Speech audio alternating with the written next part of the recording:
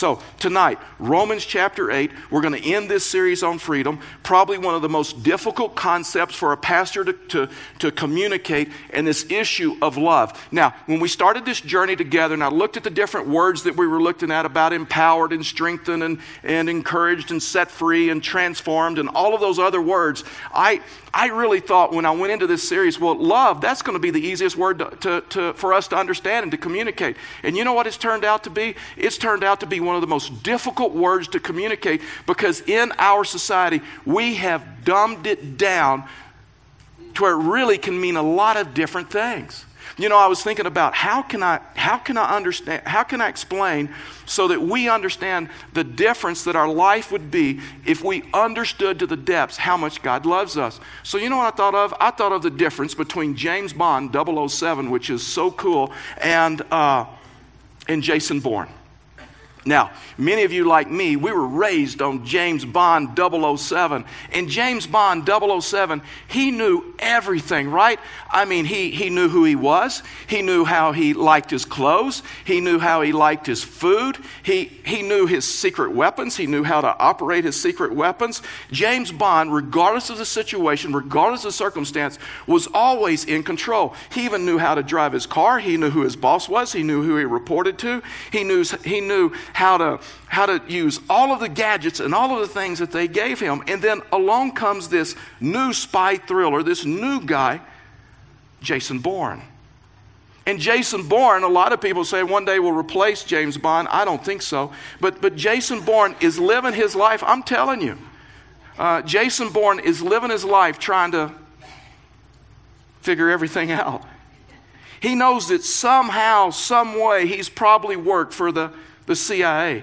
He knows that somehow he's been involved in some secret type missions, some government type missions. Jason Bourne doesn't even know if Jason Bourne is his real name. He doesn't even know who his parents are. He doesn't know who his real parents are. Jason Bourne doesn't know if he's married. Jason Bourne doesn't know if he's single. Jason Bourne doesn't know where he's come from. Jason Bourne doesn't know any of these things. And James Bond knows exactly who he is and exactly his mission. And Jason Bourne is on another spy quest, and he's trying to figure out who he is. James Bond knows his identity. And with that, he lives with confidence. Jason Bourne doesn't know his identity, doesn't know who he is. He doesn't have any confidence in life. He's going through life trying to figure everything out. The question for you and me this evening is this. In the spiritual life, are you James Bond? Do you know who you are? Do you know that your identity when you're in Christ is in Christ? And it gives you confidence? Gives you confidence? Are you more like Jason Bourne? You're still trying to figure out who you are in Christ. You're still trying to find out your identity. You see, Paul says in Romans chapter 8 that when we know who we are, when we know our identity is in Christ, it changes everything about us. And we live life not trying to figure a bunch of stuff out. We live life with great confidence. Romans chapter 8, verse 31. You know what? I'm just going to read through 31 through 39. And then we're just 2 points, 2 principles to you tonight. So I'm improving. Last week we had 1. This week we have 2. Who knows how many we'll have next week? Maybe 5. I'll shock you. Watch this. Verse 31. What then shall we say to these things? If God is for us, who can be against us? Now, if that doesn't change your life, nothing will. We're going to understand that in just a second. He who did not spare his own son, but gave him up for all, how will we not also with him graciously give us all things? Who shall bring any charge against God's elect? It's God who justifies, not your friend, not relationship. It is God who justifies. Amen. Who is to condemn? Christ Jesus is the one who died, more than that, who was raised, who is at the right hand of God, who is indeed interceding for us. Who shall separate us from the love of Christ? Shall tribulation or distress, persecution, famine, nakedness, danger, sword? As it is written, for your sake we are being killed all the day long. We are regarded as sheep to be slaughtered. No, in all things we are more than conquerors through him who loved us. For I am sure that neither death, nor life, nor angels, nor rulers, nor things present, nor things to come, nor powers, nor height, nor depth, nor anything else in all of creation will be able to separate us from the love of God that in Christ Jesus our Lord. Paul is trying to get them to understand that God loves you, and that should give you confidence. Fact is, if you understand the Greek and you read through this, it is horrible grammatically. In other words, there's one run-on sentence after another. There's question marks, there's exclamation marks. Some of the stuff doesn't even read well. And what most theologians say, that Paul was so amped up, he was so excited. He's like, if you don't get this, it's like the scribe could not keep notes quick enough when Paul was given, because Paul understood that you've got to understand, and I've got to understand how much God loves us. You see, some of the problems is many of us, all of our lives, we've heard God loves us. We may have started singing it out in Sunday school. Parents started telling you God loves us. We learned some songs about that. And you know what happens? We, as adults, we go, yeah, I know that. Tell me the deep things of God. Let me tell you something. That is the deep things of God. And so many times we've heard that God loves us so much, we don't even understand the depth, that we've gotten used to it. The simple word love is so hard for us to understand and comprehend. And so how do you explain something that's hard to understand? How do you explain something that's hard to comprehend?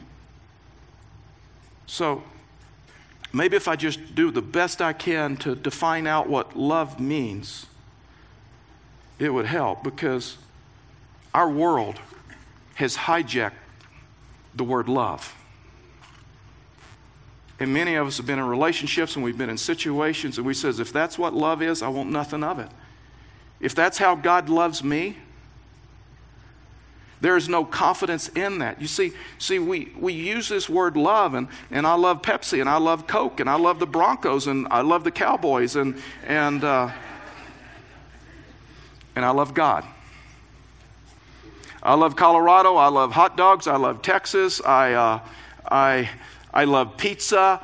I love hamburgers. I love fried food. Oh, and I love God. I love my truck. I love my car. I love my house. I love my wife. I love my husband. I love my dog. Oh, and I love God. You see, here's what's happened in our culture, in our language. We only have one word for love. And so what's happening is we have totally dumbed it down. And some people have hurt some other people by using and hijacking the word love. And their definition of love was that they wanted something from you, and it was not a commitment from them to you. And so many times this is what it gives us difficulty in understanding what this word love means. But fortunately in Paul's day, he had the Greek language. Do you realize that this form of Greek was only around for a very short time, just a couple of hundred years? Fact is, it was the most specific language ever known, still to date, to man. There was 3 words in the Greek language for love. From a friendship love, from a erotic love, or a romantic love. And Paul chose the most specific word for love that was so rarely used in their culture in their time. Agape. Fact is, anybody that used this word in the Greek language, man, they knew. Someone didn't throw this word around, I like food, at that level. This word agape that Paul uses that says God loves us, no, he agapes us. Was a love that is so different from any earthly form of love. I love you in a way that I need nothing back.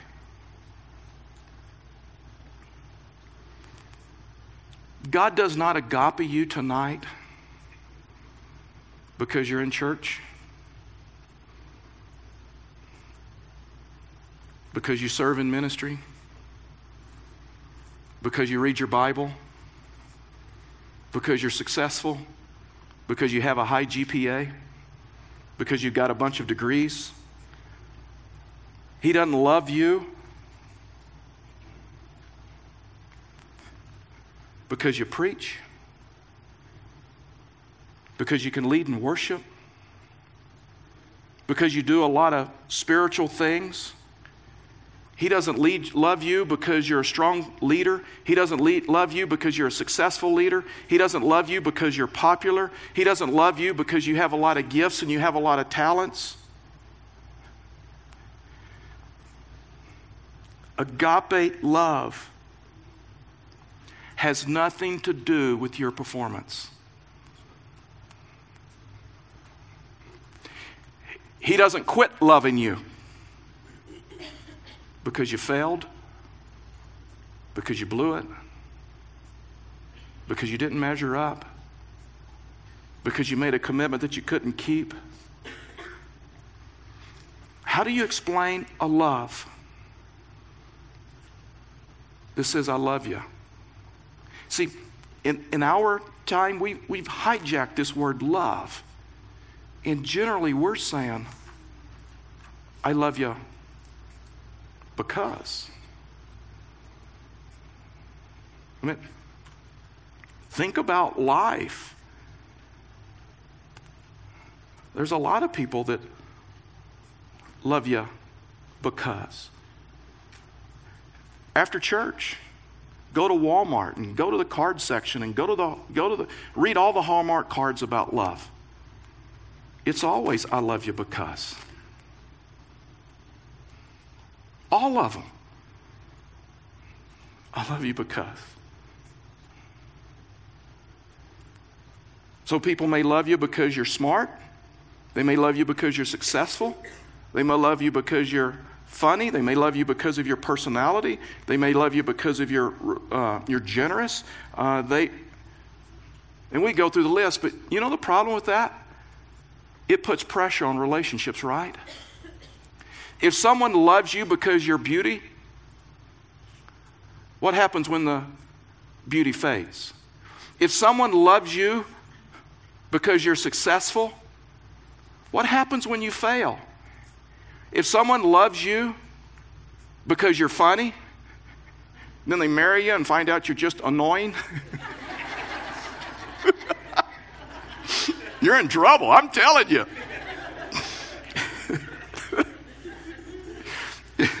If someone loves you because you're happy, what happens when you're sad? If someone loves you because you're positive, what happens when you go through hurt and you're negative? You see, we've hijacked this word love and we have made it sporadic and conditional. Earthly love, Hallmark. Earthly love is I love you because. The most purest form of love is a love that God has for us. That says, I love you. Not because.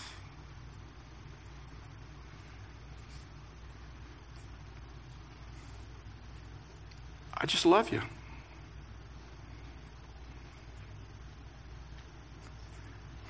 If not, what does God mean by that?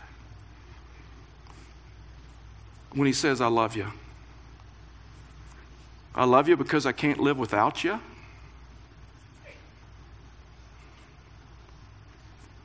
I love you because I just cannot imagine heaven without you. It wouldn't be heaven.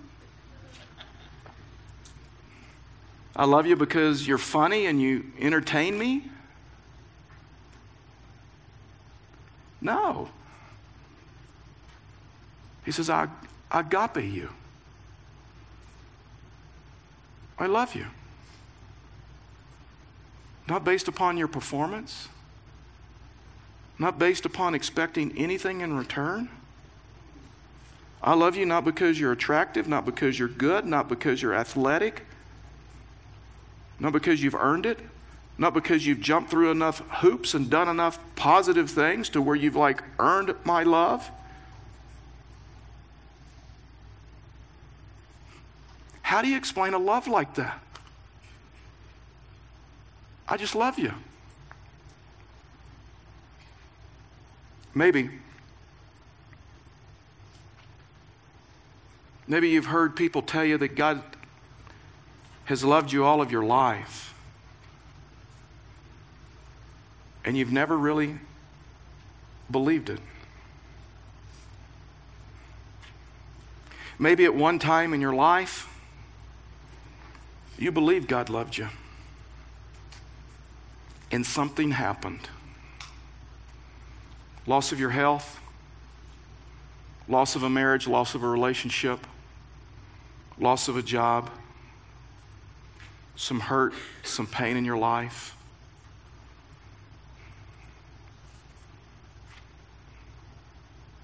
And you came to the point in your life to where you said, you know what?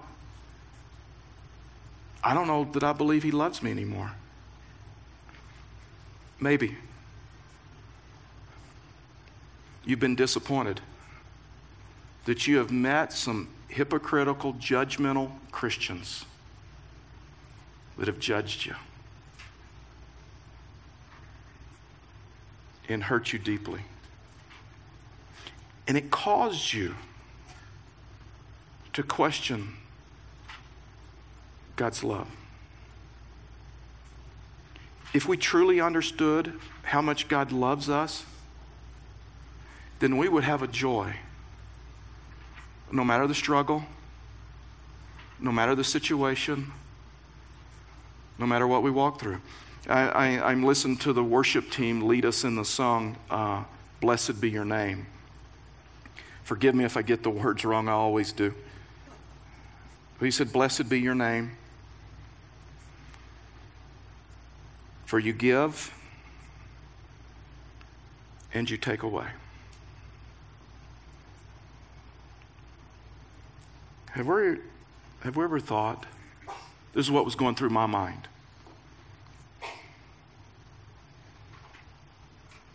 God, there are some good things there are some things that you took away from me to protect me. A lot of times we look at you give and you take away. The take away is some positive things. Do you realize that there are some things that God has taken away from me? Some situations that He has taken me out of? Some hurt. Do you realize there's a lot of hurt that God has taken away from me because of His love? If we realized how much God loves us, our confidence, regardless of the struggle, regardless of the situation that we go through, see, if we understood how much God loves us, that He agapes us, we would never be bitter. Because we would understand the love that He has for us. When we understand that God agapes us, we would be people of forgiveness. Because we would understand to the depths that we have been agaped, we have been forgiven. And as a result of that, we would be people of forgiveness. When we understand how much God has done for us, we would walk in confidence and we would walk in joy. We would be grace-giving. We would be forgiving. We would be joyful people. The most joyful people on the planet. Because at the end of the day, no matter how our day went, we would know when we lay our head on a pillow that we are loved. Amen. That we are cared for. In this section that Paul writes is different than any other section in the book of Romans. Run-on sentences, exclamation points, question marks. Because Paul was like, you've got to get this. Verse 31, watch this as we walk through this. What then shall we say to these things? If God is for us, who can be against us? Who can be against us? If you're like me, you can come up with a list.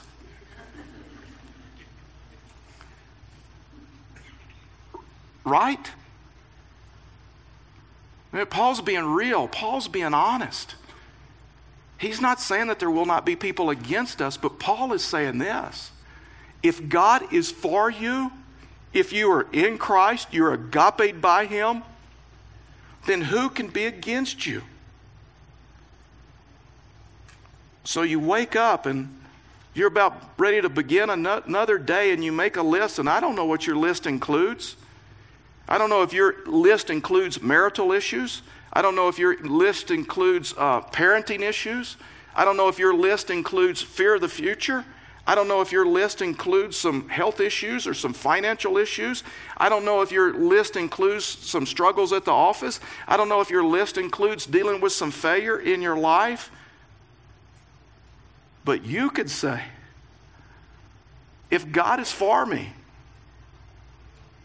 man, if God is for me, who can be against me? It doesn't matter what I'm going to walk through today, because I have confidence that I am deeply loved. Every time I read this verse, I think of my best friend, met him in the 4th grade, name was Phil. Phil in the 4th grade could grow sideburns and a full mustache that made most men jealous. I mean, Phil was awesome. He was like this big guy, and I was a lot smaller than Phil, and whenever I was around Phil, I talked a lot more trash than when I was not with Phil. Because Phil said, I always got your back. And I always knew what trouble I got myself into, Phil would get me out of it. The same is true with God. Amen. If God is for you, if God, I don't care how big your list is God, if God is for you, who can possibly be against you? Well, look at this. Verse 32. He who did not spare his own son, but gave him up for us all, how we will not also with him graciously give us all things. He's saying, you know what? I didn't spare my own son. See, the wording is strange here. See, the Jews got it. We don't. See, we're saying, what's so big about that? He who did not spare his own son, but gave him up for us all. What? Yeah, we kind of get that. That's a sacrifice, but not like the Jews. See, the Jews remembered Abraham and Isaac. The Jews remembered when God called Abraham to go and sacrifice his son Isaac. And he took him up to the altar, and he was about ready to sacrifice him. See, the Jews understood that the ultimate loyalty to God was, I'll follow God anywhere. I'll follow God regardless. And in a moment, God moved and made provisions, and Abraham didn't have to sacrifice Isaac. And he's saying, God didn't spare his own son. His loyalty to you is strong and it is powerful. God forever determined our worth. He set our value as a person, and when he paid the price with his only son, when he gave us Jesus Christ, he said, that's how valuable you are. Verse 33. Who shall bring any charge against God's elect? That's those of you in Christ. It is God who justifies. Did you catch that? It's God justifies, not man. Amen.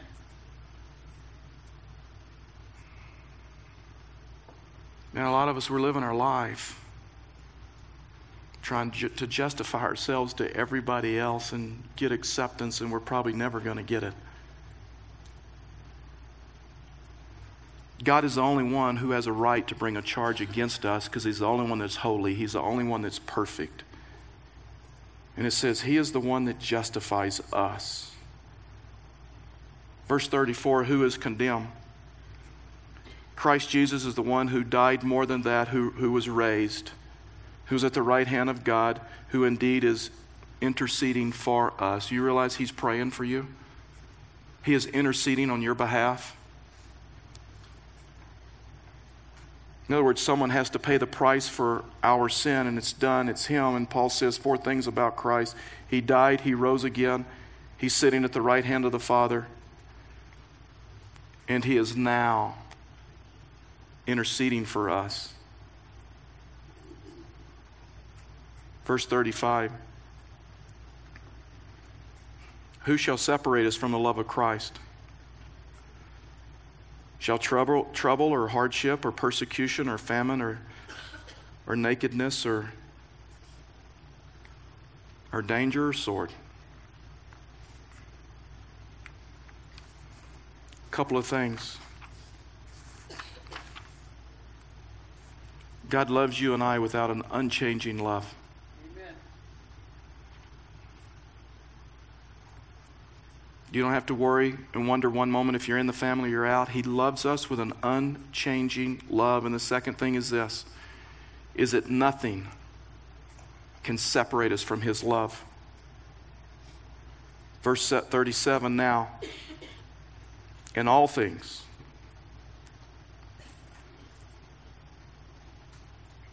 we are more than conquerors through Him who loved us. For I am sure that neither death nor life, nor angels nor rulers, nor things present nor things to come, nor powers, nor height, nor depth, nor anything else in all creation will be able to separate us from the love of God in Christ Jesus our Lord. Amen. He wants us to know that He agapes you.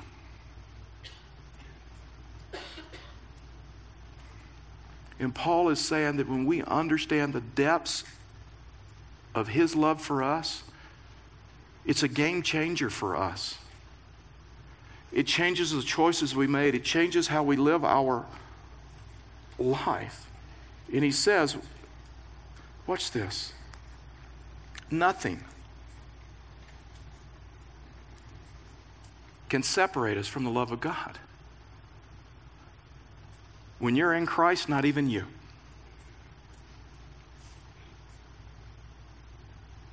Nothing.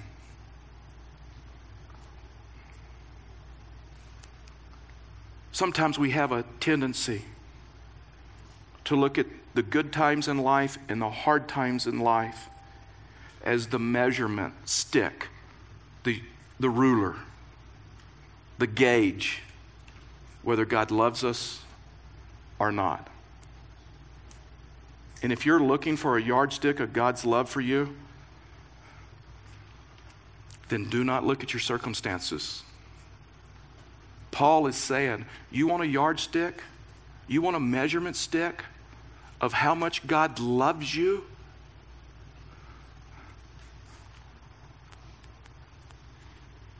You look at the cross.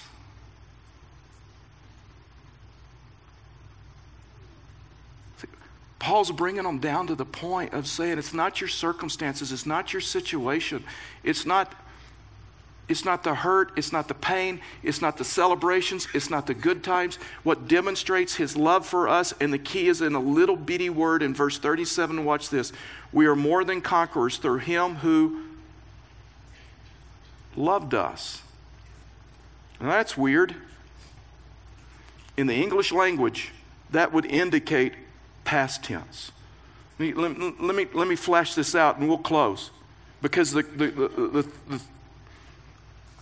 secret is in this word loved.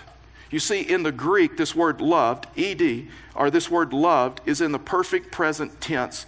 And so it speaks of this, or in es, I'm sorry, it's in the perfect present tense, which it speaks of a kind of ongoing love, but not ed.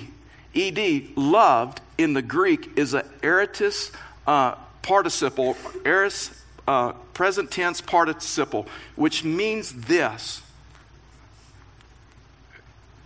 that God loved you at a point in time in past, the cross, and God continues to love you today, and God continues to love you tomorrow. It's this picture of God didn't just love you at one point and that was it. That God loves you, and God demonstrated on the cross when He sent His Son to die and bleed on a cross and die a death that would give you forgiveness of sin and shed His blood for you for forgiveness of sin. And then He has an ongoing love for you that is never ending, that is not conditional, that is not dependent upon circumstances or situations. And what Paul is trying to get them to understand is this, is God loves you. And if you want a ruler, if you want a yardstick, and if you need that, then the picture is the cross, what He did for you on the cross. It's not your circumstances, it's not your situations, it's not how popular you are, it's not how successful you are, it's not what people are saying about you or speaking into your life. The proof is what He did for you on the cross. And He loved you then.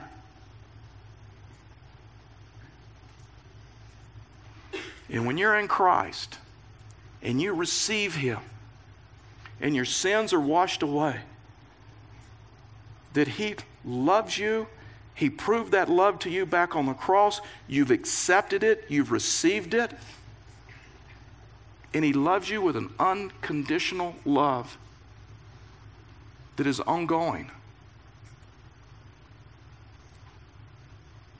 Would you bow your heads with me and close your eyes?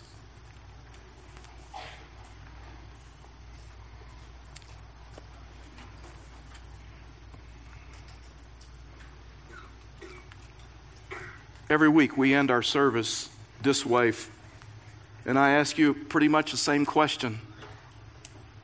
Man, what is God saying to you? And tonight, let me help you with that.